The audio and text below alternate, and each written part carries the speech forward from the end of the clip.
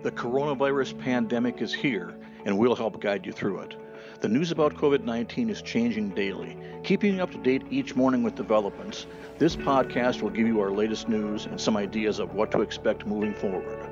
Daily at herald-review.com.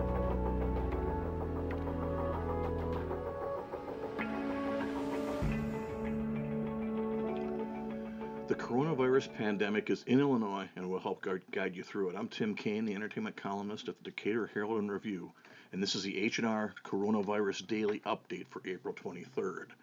The news about COVID-19 is changing daily. Keeping up to date each morning with developments. This podcast will give you our latest news and some of what to expect moving forward. In today's news, Macon County COVID-19 cases jump to 96.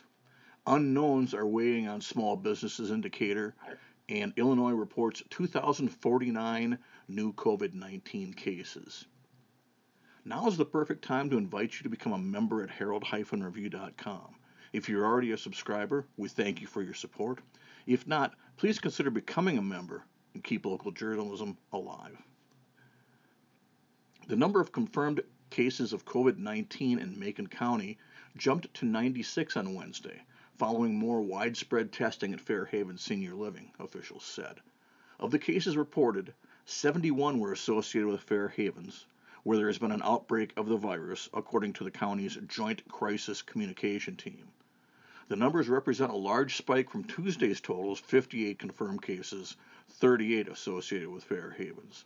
Of the 11 Macon County residents with a confirmed case who have died, 10 were residents of the facility at 1790 South Fairview Avenue. Its management has not responded to daily calls from the Herald and Review seeking comment. The health department gives the following advice about the use of face masks. Some examples of instances in which a face covering does need to be worn include picking up food via drive-through or curbside services, shopping at essential businesses such as grocery stores and pharmacies, traveling on public transportation, and or interacting with customers, clients, and coworkers. Some examples of cases in which a face covering does not need to be worn, assuming that you are alone or only with members of your immediate household, include spending time in your own home or yard, playing outside with your children, completing yard work or washing your car on your own property, and or running or walking through your neighborhood.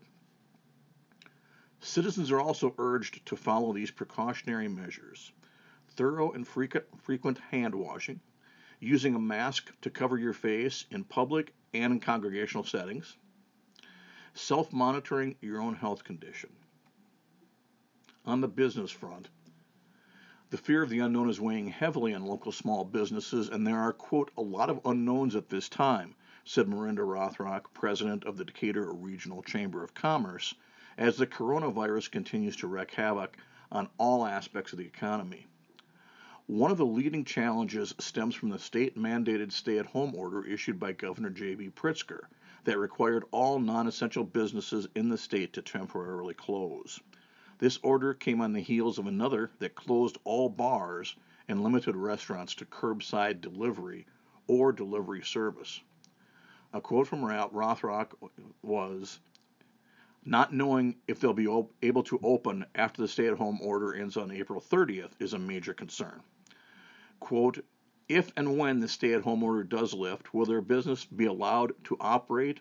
Will there be a gradual opening of certain business sectors? Will there be a limitation of number of employees, number of customers, limited hours?"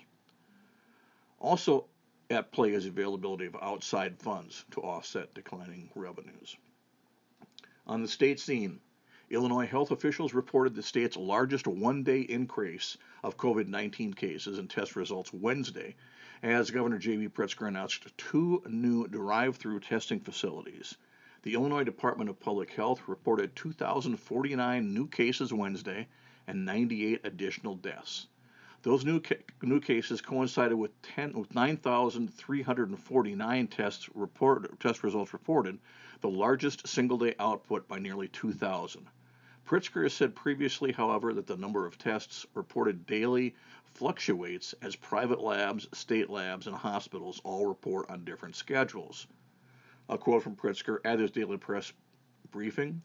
That's the largest number yet, so that's why you see a larger positive testing result.